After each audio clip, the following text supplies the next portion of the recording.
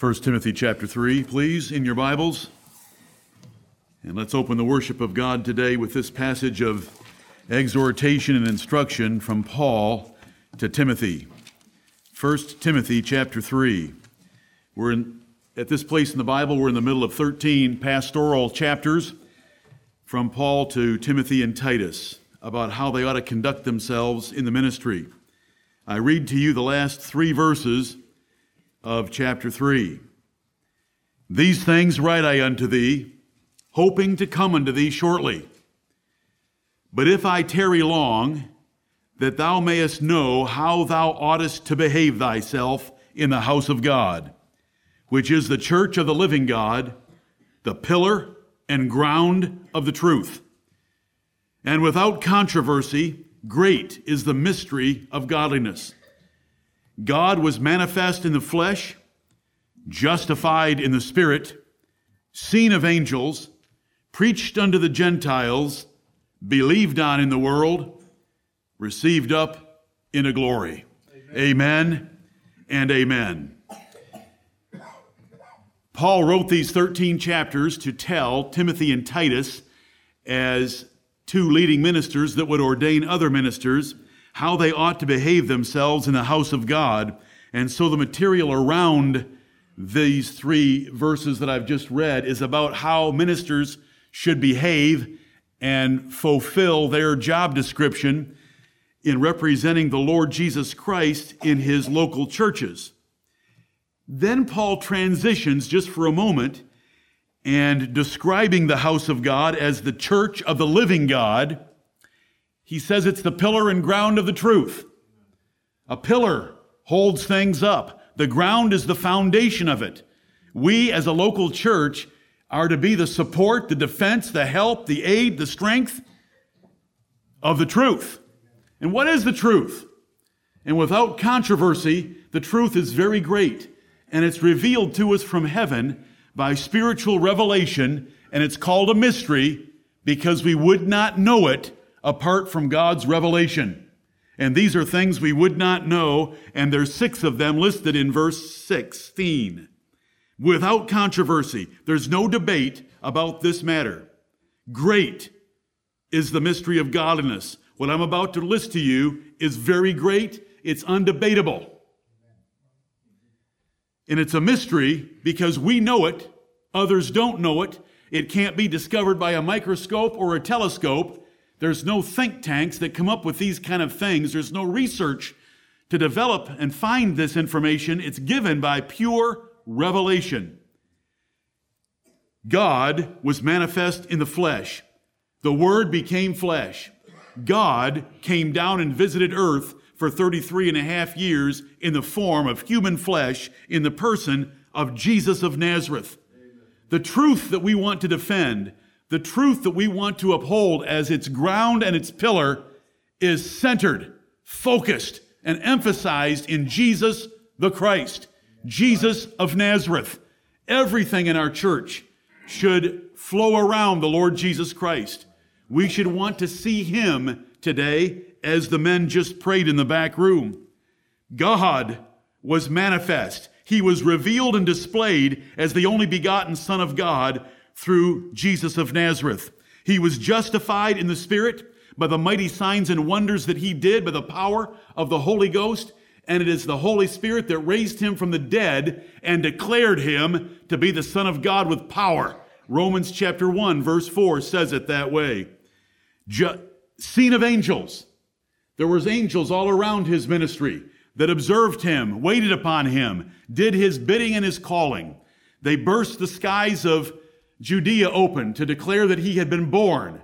They strengthened him in the desert when he was tempted by the devil 40 days and 40 nights.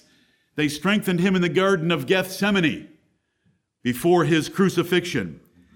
He was preached unto the Gentiles, especially by the Apostle Paul. He was believed on in the world, that is, including us Gentiles, and he was received up into glory. He levitated out of this world and was received up into heaven at the right hand of God, where he was crowned with glory and honor and power over all the creation in the universe. He sits as God's vice regent, and has all the authority of the universe. He is subject only to God himself. The angels sing his praises. The redeemed sing his praises. All creatures sing his praises. Today, we have come to John chapter 5, and it is a wonderful courtroom drama of the Lord Jesus Christ facing his hateful, rabid Jewish enemies, and he will defend himself from their charges in a glorious way, and I hope that we can rejoice in the Lord Jesus Christ today. Amen. We are Bible Christians. We don't learn about Jesus Christ from hummingbirds, gazing at stars with telescopes, or looking at microbes with microscopes. We learn about the Lord Jesus Christ only one way, by the revelation of Holy Scripture. Amen. There is plenty of historical information, more for him than other men of his era, that we can prove that Jesus of Nazareth lived, what kind of a religion he had, what was the name of his religion, what was the character of the people that followed him, that there was, in their opinion, a solar eclipse of the sun in the latter part of his life at his crucifixion. We can see all that in secular sources, but that is nothing compared to what I just read to you. Amen. God was manifest in the flesh, justified in the spirit, seen of angels, preached unto the Gentiles, believed on in the world, and received up into glory, where he is forevermore at God's right hand, waiting for us to join him there. Let us worship him, first now with prayer. Almighty God, the Lord Jehovah, there is no God beside thee. Amen. They are all the imaginations, the vain imaginations, the profane imaginations of wicked and foolish men. We thank thee, Lord of heaven and earth. Lord Jehovah, we thank thee that you have sent your Son to be our Savior and our Lord and our King and our Judge. We bless and praise thy great and glorious name. We thank thee for the Lord Jesus Christ of Nazareth. We thank thee that you took via the Word of God, human flesh, to become the only begotten Son of God in Jesus of Nazareth. We thank thee for the virgin birth. We thank thee for the sinless life. We thank thee for the substitutionary death. We thank thee for the resurrection of his dead body and his ascension and glorification in heaven at your right hand. Heavenly Father, we want to see the Lord Jesus Christ today. There is nothing in this world. There is nothing in our flesh. And the devil himself would do anything in his power to keep us from knowing and loving thy Son. Thus we call upon thee to help us. Heavenly Father, put a hedge about us and deliver us from the powers of darkness, and open our eyes, our ears, and our minds and our hearts, that we would be attentive and affectionate toward thy Son. We thank thee for Jesus of Nazareth. Amen. We thank thee that he waited until the 30th year of his life, when he was baptized by the first Baptist preacher, John. We thank thee, O Lord, that when he was confronted by the Jews, he gave the astounding, glorious, wonderful, evidence-filled answer that we have in John chapter 5. We want to see him today. We want to rejoice. We want to punch the air, if only in spirit. We want to clap and applause our glorious Lord. We want to see in the details the promises that are held out to us, the offers held out to us in his word. Oh Lord, bless us this day to see your Son. Heavenly Father, let not a soul escape. I pray again, let not a soul escape today that does not come to terms with the Lord Jesus Christ. Bring them to a place of repentance. Humble them. Show them, O Lord, that to believe on Jesus Christ is to love Jesus Christ, and to love him is to keep his commandments, and to keep his commandments is to truly keep those that affect us personally, that we might break ourselves upon him, lest he fall upon us and grind us to powder. Right. Heavenly Father, we are thankful to be in this house this day on the 25th of December, 4 days after the winter solstice. We abominate what is going on around us. We hate it, Heavenly Father. We despise it and we reject it. We pray that in your mercy, you would send your angel with an inkhorn to mark everyone in this assembly and those that would hear it later that sigh and groan by reason of the abominations done in this nation on this day. We have nothing to do with Rome. We reject it because your word tells us to. We thank thee that in the days of these kings, you would set up a kingdom. The God of heaven would set up a kingdom, and Jesus would be its king.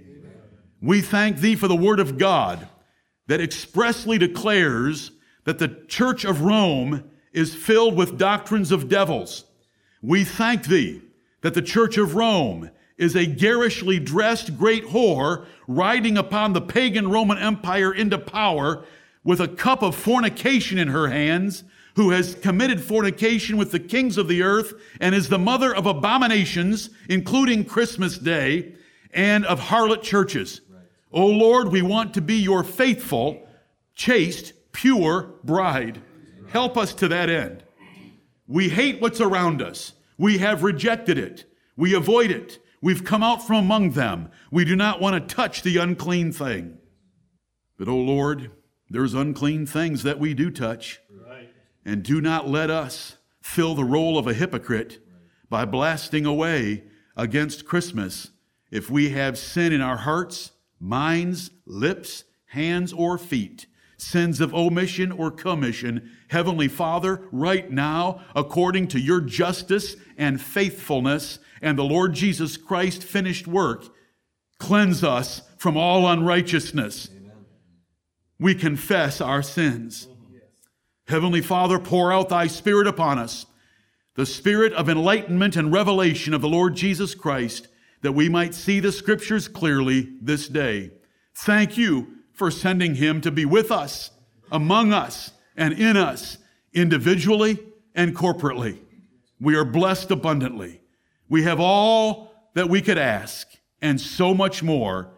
We thank thee for it all, and we pray for these blessings on every church of saints around the world.